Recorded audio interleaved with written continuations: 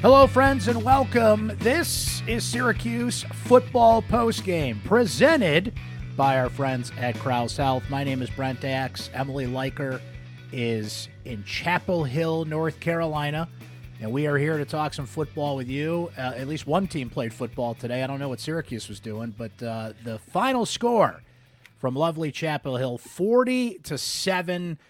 The Orange basically no-showed this one. We will go over everything you need to know about this game. Yep, we're going to talk about, I know it didn't really end up mattering in the long run, but people are still fired up about that, the punt situation, we shall call it, where Syracuse did not get that call in the first quarter when it was still a football game. The Drake May show and everything that comes from this matchup. And you are welcome to join this program, as always, via voicemail at 315-552-1964. We're also going to highlight your comments. If you're watching on Facebook and YouTube, you can leave your comments. We'll highlight those as we go through the show as well, because we are live here on our Syracuse Orange Sports YouTube page and Facebook. If you're watching us down the road in the future, just know that Emily and I do this show live after every Syracuse football game. Emily, I'm going to get to you in a minute. I want to hear what Dino Babers had to say about a couple of things and get your thoughts on this game. But I'm gonna zoom out and start with a macro thought here. Okay, I want to quote John Wildack, Syracuse athletic director. Okay, Syracuse football is an ascendant brand, a brand on the rise. And for those who may have questioned our commitment to football, let today put that narrative to rest forever. End quote. That was John Wildhack a couple of weeks ago at the groundbreaking for the new phase of the Lally Complex, the brand new football facility that Syracuse is currently constructing. Okay? I want to quote John Wildhack again. Quote, "If you asked me to describe Syracuse athletics in one word, it would be momentum." That was John Wildhack. That is from the Cuse Athletic Fund Twitter feed. He was addressing some donors and some alums at homecoming weekend, and this was just before the Clemson game last weekend. Now, in that case, he said Syracuse athletics, not just Syracuse football. But he means football in the sense that it is an ascendant brand. It is on the rise. Emily, I think that he has 1 week, and that's next week, for this football team to prove him right. And here's what I mean by that. If Syracuse loses again to Florida State and loses convincingly, and even if they win every game left on the schedule and they finish 9-3, I have trouble agreeing with the fact that you are an ascendant brand, that you are building momentum. Because in that case, you're just doing what is expected of you now. You're doing basically the bare minimum, right? I mean, let's look at the rest of the schedule. We're halfway through. We're halfway through the schedule already. Syracuse goes to Florida State next week, who beat Virginia Tech, by the way, 39-17. That's the one chance to prove you're an ascendant brand, because you're punching up. You're beating a top 5 team in the country and the team that is now widely considered to win the league, okay?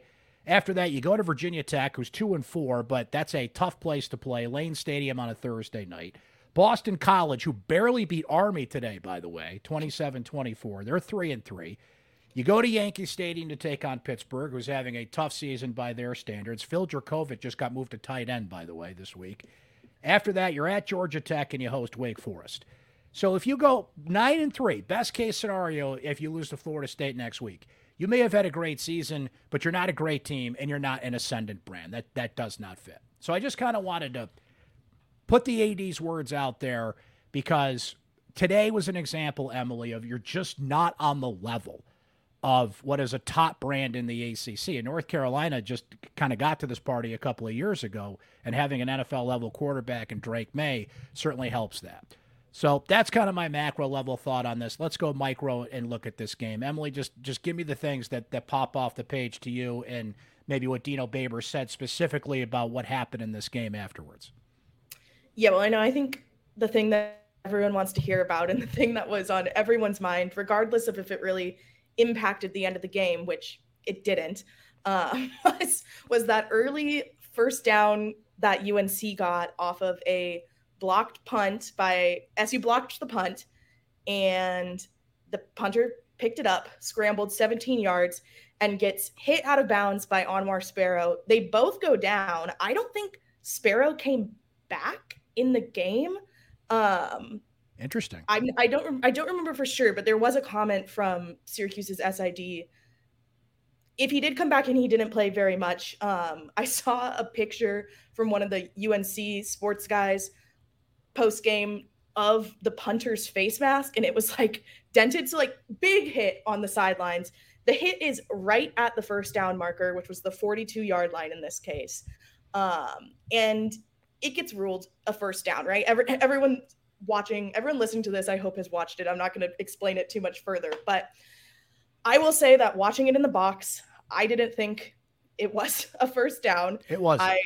I said as much post game because Dino asked us. He flipped it on us, and he was like, "Well, what did you guys think?" And I was like, "No, I don't think I was." What I said is, I think at most the punter's like foot, right side of his body, maybe a little bit crossed the line, but he had the ball in his left hand, and my understanding is that the ball is what has to cross the first down marker to make it a first down, and that didn't happen. It didn't. Yeah. So obviously, that's the first thing I asked about post game. What was the conversation around this? So he said the refs came over to him after the initial call and were like, he made the first down. He made it. That's it. And so then we see this going back to like live during the game. We see players coming back on the field, everyone getting ready. Dino starts walking out like all the way to midfield. He's waving his hands over the head. I'm sitting in the box like, what is going on? No one sees him apparently. Like he's just going like this and finally gets the ref's attention. So he said he called the ref back over and he was like, I want to challenge that. And the refs were like, Dino, we already reviewed it.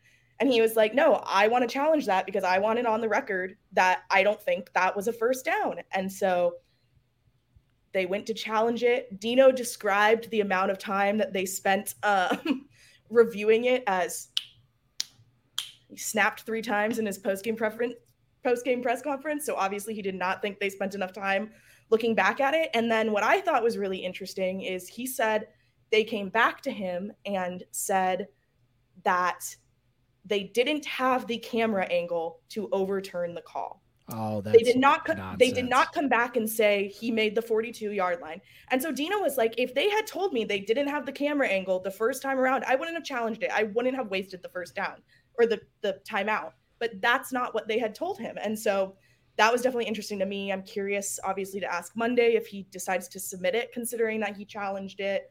But that's interesting right there.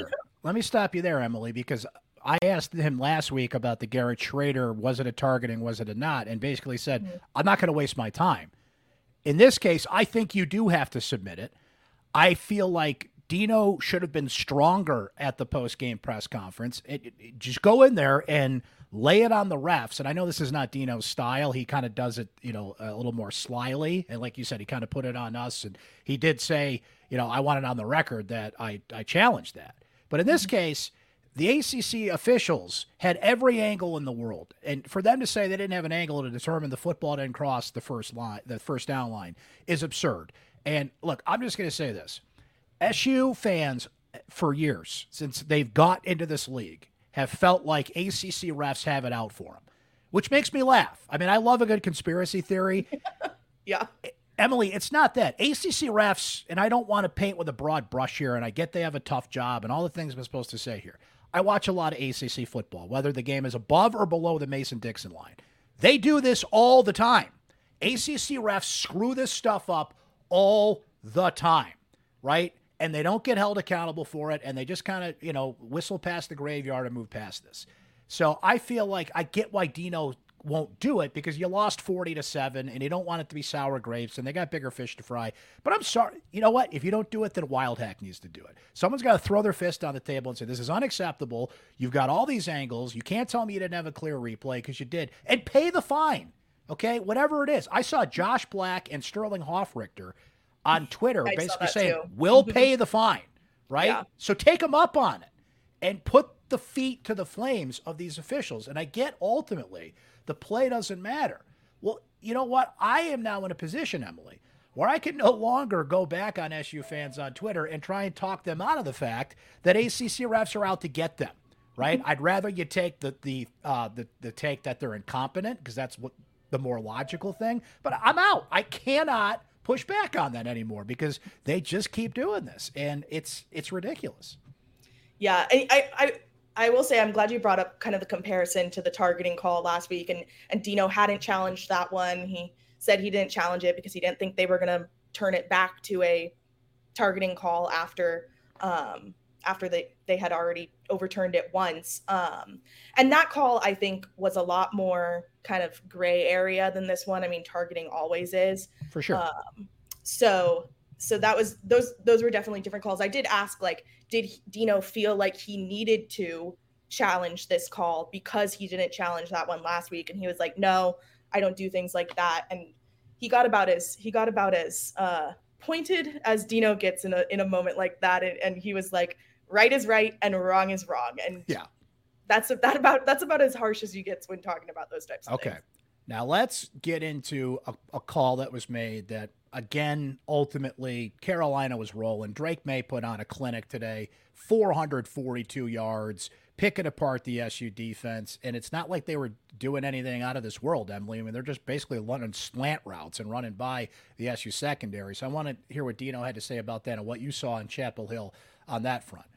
But Syracuse is down 30-7. It's late in the third quarter. Got the ball at midfield. 4th and 1. Garrett Schrader tries a sneak. There's a offsides penalty. So now it's 4th and 6. And Dino punts the football. I'm sorry, you can't do that. This is the second week in a row. I am befuddled. We disagree on this. We do disagree on this, and I want to know what you think about this. In my view, you got to go for it. Okay, this is this week's 57-yard field goal. Right? You're at midfield. Your defense has stopped nothing. You've got maybe 3 possessions left. You're down 23 points. The way you're going to light any flame of a comeback, or just even to make the score more respectable, is you got to score points. You're at midfield. It's 4th and 6. And I know that they were down. The North Carolina defense, which I had heard was not that good, just completely shut down Garrett Schrader in this offense today.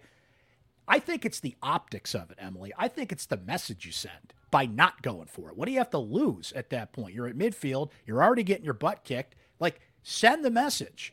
Try and rally the troops that we're going for it here. It's the same thing last week with the 57-yard field goal. I felt they should have faked the play in that spot against Clemson at home, get some momentum. And you got to do this in football sometimes. You got to you just got to do something, right? And Dino he used to do this a lot more. He would go for it more on 4th down. And for a while there in the Dino tenure, I kind of felt like this was a guy that would always kind of roll the dice in these situations. Now he doesn't even take them out of his pocket. But you disagree. What did you say?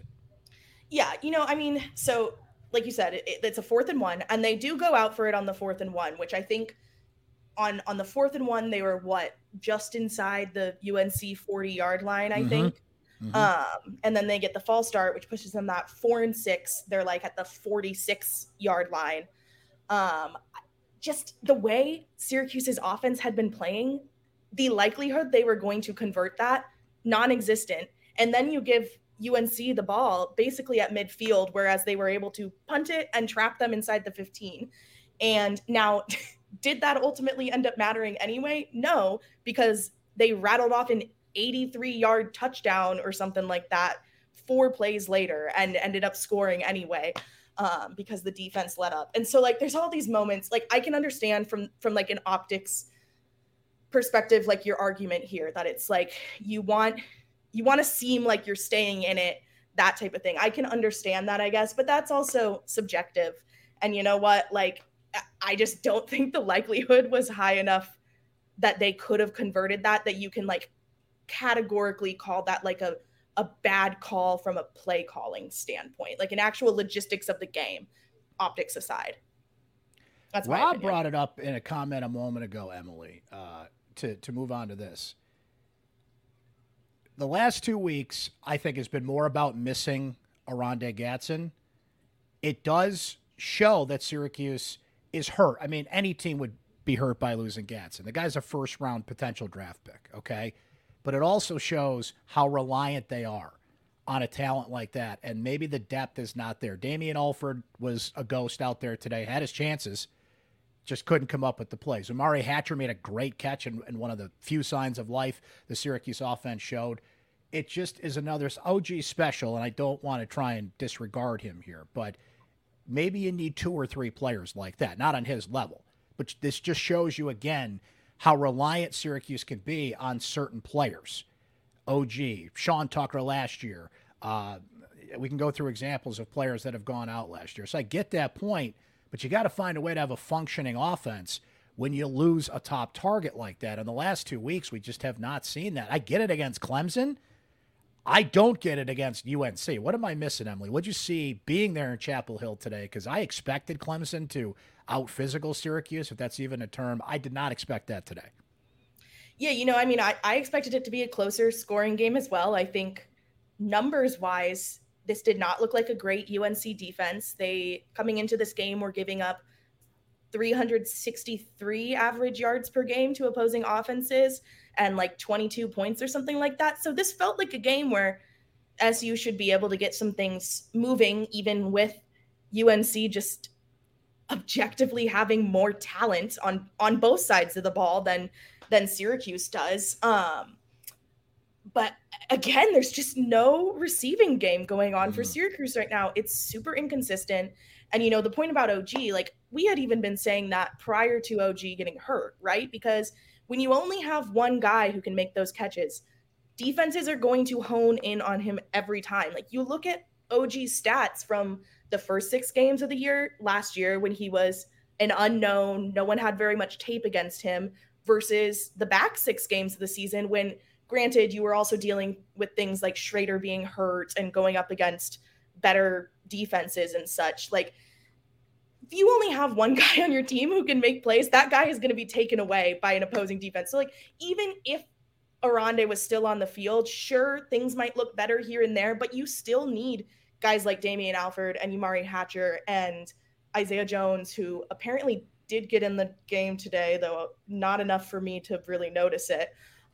You need those guys stepping up and making the plays, and that just hasn't been a thing. And Garrett Trader came out and talked post game, and he was like, it's all about execution, and we just aren't able to execute right now. And he was like, by the way, a name I didn't hear today either was Dan Villari, a week after his supposed breakout. And, again, how many times do I have to say, throw the ball to the darn tight end, especially when you're trying to jumpstart your offense?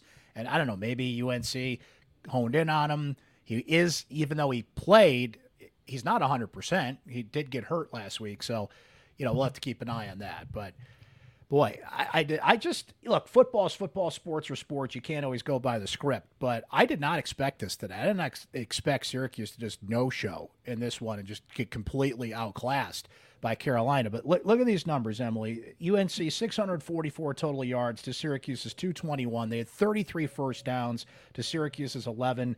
They ran 97 plays to Syracuse's 51. Drake May, we mentioned, 442 yards. They scored on their first 7 possessions. I'm not even going to go back and give you the halftime numbers. North Carolina had over 400 yards at halftime, and Syracuse, I think, had like less close than to 100. Less than 100. Yeah. So, I don't know. And again, it's funny to say we're halfway through the season. They're 4-2. They are halfway home with one chance to punch up, and then a lot of games that I think you'll either be favored in or certainly can win, but there's only one home game between now and 2 days after Thanksgiving, with the Pittsburgh game being at Yankee Stadium, and we talked about that a bunch this week. I don't know. What am I missing here? I just did not expect this to see this today. And you said what Schrader said and what Dino said afterwards. Anybody else kind of hint at that today, or was everybody just kind of spouting the cliches after this one? A lot of Dino was taken up by the 2 things that we already talked about. We only talked to him for like 10 to 12 minutes after the game on the road, and we spent a significant amount of time on that botched call. In particular, Garrett, it was all just kind of about the execution stuff. I thought it was curious. He said he felt like he played fine. I would maybe disagree with that a little. There were some questionable moments, I think, where I did not feel like he was playing like a veteran QB should in terms of his decision making. Now, when you're under pressure because your O-line is collapsing and you don't have a single receiver to turn to that you can rely on, sure, I get that. But I don't know. It's tough, right? Because we were all expecting them to lose this 3-game stretch. Like, no one thought they were going to come out of this stretch with more than maybe one win. Like even after like the 4-0 start and how dominant they looked in some of those games and how they toughed it out against Purdue, like everyone was still like, okay, they're probably going to lose all 3 of these upcoming games. And so it's like, yes, I think to your point, like if they can't do something against Florida State, especially after Virginia Tech was able to put up 17 points, and Virginia Tech is not good.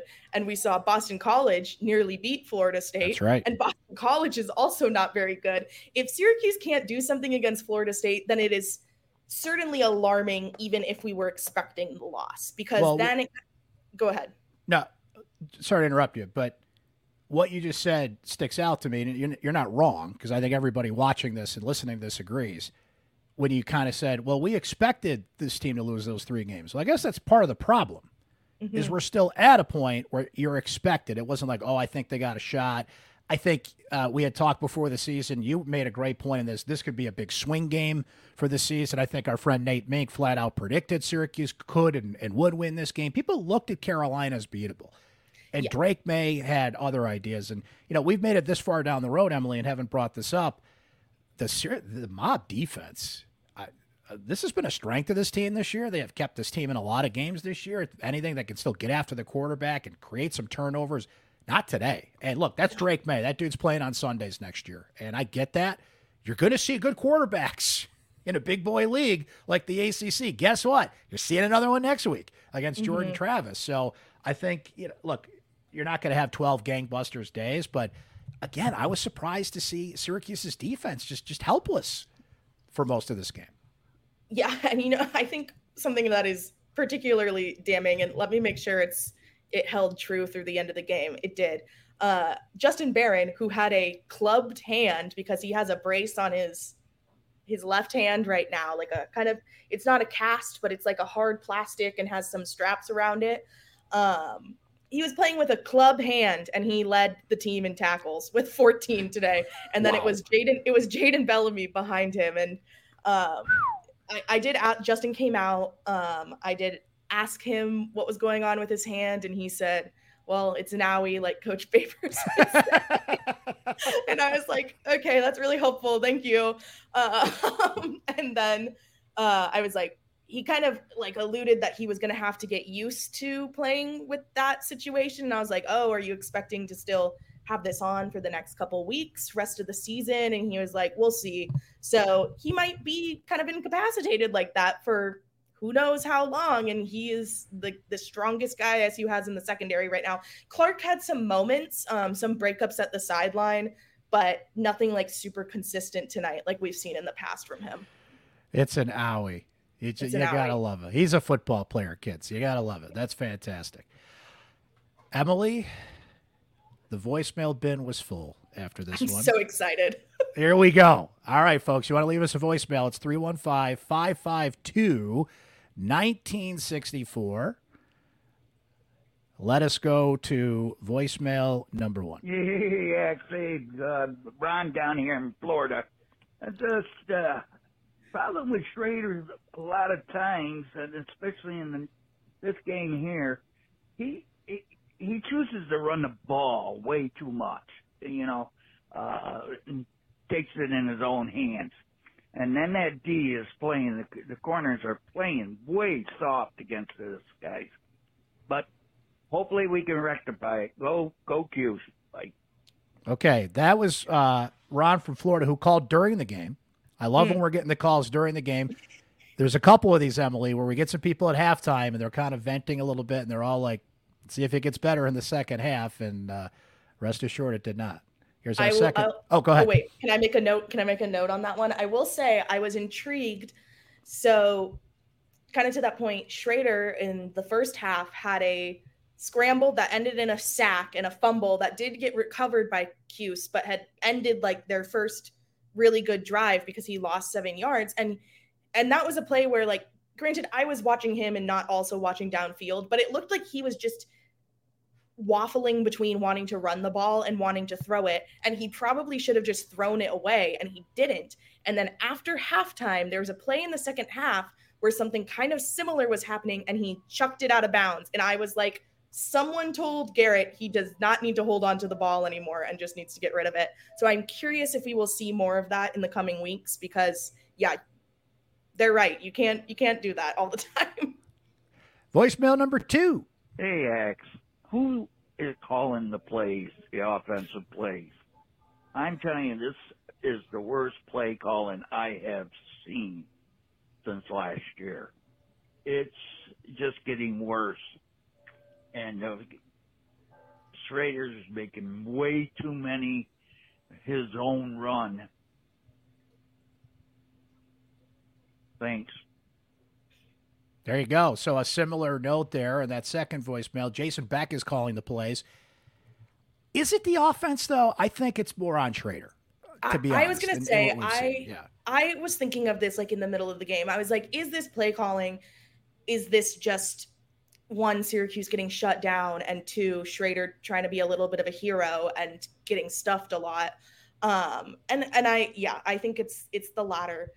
Garrett said post game, he was like, I thought we had a good game plan. We just weren't able to execute it. And so Jason Beck's a smart guy.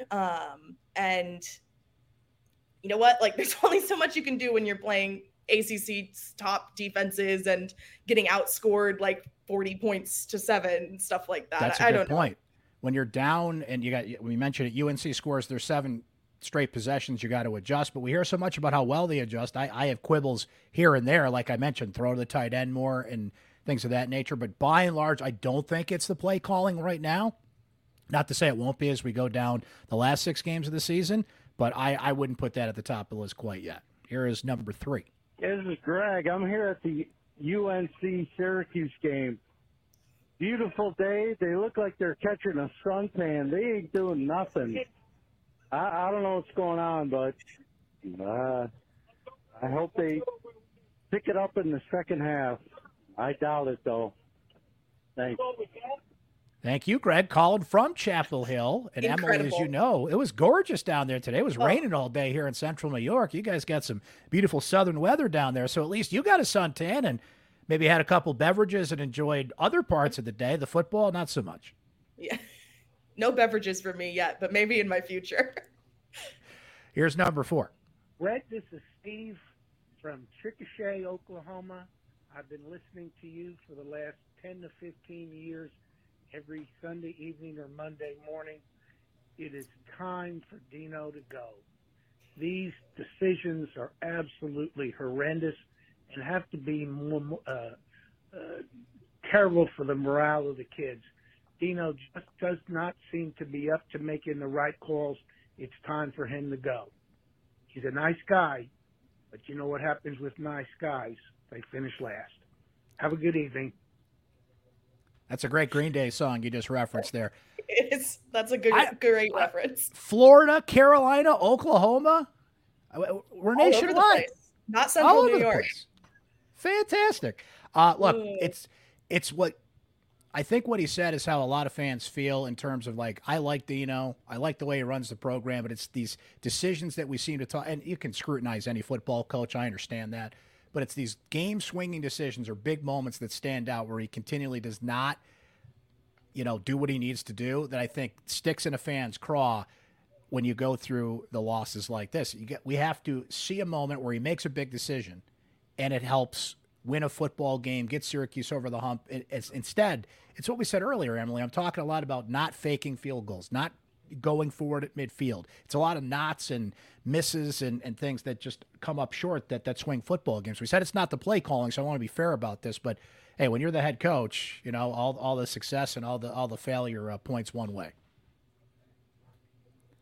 And number 5, here we go. Hey, Brent. Just wanted to say a quick thank you and congratulations on the new pod. Really been enjoying it so far. Makes my day whenever a new episode drops. I just want to leave a quick voicemail here, short and simple, some food for thought. We need to ask about the identity of this program. Are we complacent being a 6-7-1 team with full game eligibility being the definition of program coach success? We just see this year in and year out now with Dino coming back and everyone coming back only because we got 6-7 wins in a bowl game. I don't know if that is a program identity we want. I'm now also just asking the question, are playing good teams like UNC, Clemson, even though they're in conference, are playing these games any sort of competitive benefit to us? or are they just there for exposure on the national spotlight? Thanks again. I hope you have a great day. Thank you for the voicemail. I have answers to both, I think. Fire away. One, the identity question. I don't think they should be satisfied with a 6 or 7 win season either, or consistent 6 or 7 win seasons. But I think they are. I at least at this point, I think that gets enough done for Syracuse and for Wild Hack to be able to, okay, we're going to keep Dino around. We're going to keep this program going. And that's not to say in their greatest expectations, they're not hoping that Syracuse can go 10-3 like they did in 2018. But I think hitting that 6-6 mark, or 6-6 would be 0.500 at the end of the season. I think that's good enough for them. At least that is what they have shown us through their actions. There's no question they're satisfied with that. There's no question about that. I don't want to misquote him here, but John Wildhack said something recently that's basically like, we don't have to be Clemson, okay? I get that. No one's saying you got to be Clemson, but just be like, hey, get over that 6-win finish line. We're all good here. I think that last voicemail brings up a good point. Now, you have to play North Carolina, Florida State, Clemson, the teams in your league, but that's who you measure yourself up against, right? It's like the great line from Caddyshack. How do you measure yourself against other golfers? It's not by height. It's by how well you play, okay? Yeah. These are your peers. And with the ACC schedule getting jumbled, they're going to have to redo it again next year because of Cal and Stanford and SMU coming in. So at least you're seeing more of the league. Emily, that's even more of a judgment of how you are against your peers, because at the very least, when you were playing the same 6 or 7 teams, you knew them, you know them. That's why I think Syracuse plays really well against teams like Clemson, right? But what better way to see where you are as identified by the athletic director as an ascendant brand than judging yourself against the better teams? And they laid off in the non-conference schedule for that reason. And what we're seeing by results is it's not working, right? That's, like I said, it's all in this Florida State game next week. If you can, I don't want to bottom line it and say you got to beat them, but if you want to match all this ascendant brand stuff and momentum stuff we're talking about here, show me, because the numbers and the key wins are not there. Otherwise, you're just exactly what we referenced there. Hey, we got 7 wins. We got to a bowl game, and hang up a banner. Let's go. I'll share a bonus, not a voicemail, but a text that literally just came in from my father, who watches Syracuse, so he can talk about it with me. Otherwise, he is a Washington fan. He says, Cuse needs to schedule Clemson later in the season since they suck so bad after playing. And you know what? Yeah. Is it a Clemson thing? Is it just the mid-season always sucks thing? I don't know. We have a sample size to say that coming off Clemson games, they do not look very good in the past 2 years. So we'll see. I don't know where on the schedule Clemson is next year, but I do believe they play them again next year in South Carolina. So, and the second half of the season has not been kind to Dino Babers. They only have 2 home games left, one on a Friday night against Boston College and the other 2 days after Thanksgiving against Wake Forest. They sold the Pittsburgh game to Yankee Stadium. And as I wrote this week, I think John Wildhack's got to show his notes on that. Okay, from the money you get from that, how are you investing in the program? It's good for recruiting. What recruits did you get specifically from that game? Show me your notes. Show me your work, as my math teacher used to say back in the day. You can't just say all these broad things about how it's good for the brand. He thinks he's Pat McAfee, right? Now, you got to show me what exactly you're getting from that. If you're getting more money than a typical home game at the Dome and all these, great. Then great. But how is it making the program better? Because you said it. I'm just going off your words here. So a lot of micro conversations here, Emily, but I think this is what time happens. Of the year. Yeah. It's that exactly. Time of the year. It's that time of year. We're halfway through. People aren't seeing the results they need to. They're seeing what they typically see from Syracuse football. And those that want to see things ascend, to use that word, well, they just haven't seen it yet. We'll see what happens next week when the Orange visit Florida State. We don't know what time that game is yet. It's either going to be noon or 7:30. We'll find out from the ACC on that soon, now that we know the result of this game. So we will be live after that game on all the places you're watching now, on YouTube, on Facebook, on Twitter. And the podcast available to you if you subscribe on Spotify, Apple, YouTube, and Amazon as well. Emily, thanks for finding a quiet spot there in the press box in North Carolina. Any what do I see behind you? Any good food left from the There is still AD's food box? in here. I tweeted earlier that they had, so like the situation for food at UNC is just like inside baseball right now, is they didn't do a pregame meal. They just had like snacks and drinks out. And then they brought in pizza for us that's still out there. They brought in pizza at the fourth quarter. Phenomenal move, in my opinion. I love that move. But they had fruit roll-ups as one of the snacks, which I was stoked about. I haven't had a fruit roll-up in years, but they've probably been sitting in there for so long that they were like so stuck to the wrappers that I could not pull them off. But I see some back here, so I'm hoping that the ones they left in the AD box are nicer than the ones they had for us. Not to end on a grim note, because I'm still here. True story. Almost choked to death on a fruit roll-up when I was 6 years old. And my sister saved my life. My sister saved my life. But that's a story for another day. What a cliffhanger to end the show on, right? So when you said fruit roll-ups, I'm like, I have not had one of those in forever and for very good reason. But in any case, Syracuse loses to North Carolina 40-7. Thank you, Emily. Thanks to everybody that was watching. Thanks for your voicemails. Keep them coming. We'll play some more on Syracuse Sports next week. And we appreciate you guys checking out the show here. The Orange drop one to UNC 40-7 and fall to 4-2 on the season. This has been Syracuse Football Postgame presented by Krause Health, the exclusive healthcare provider for SU Athletics.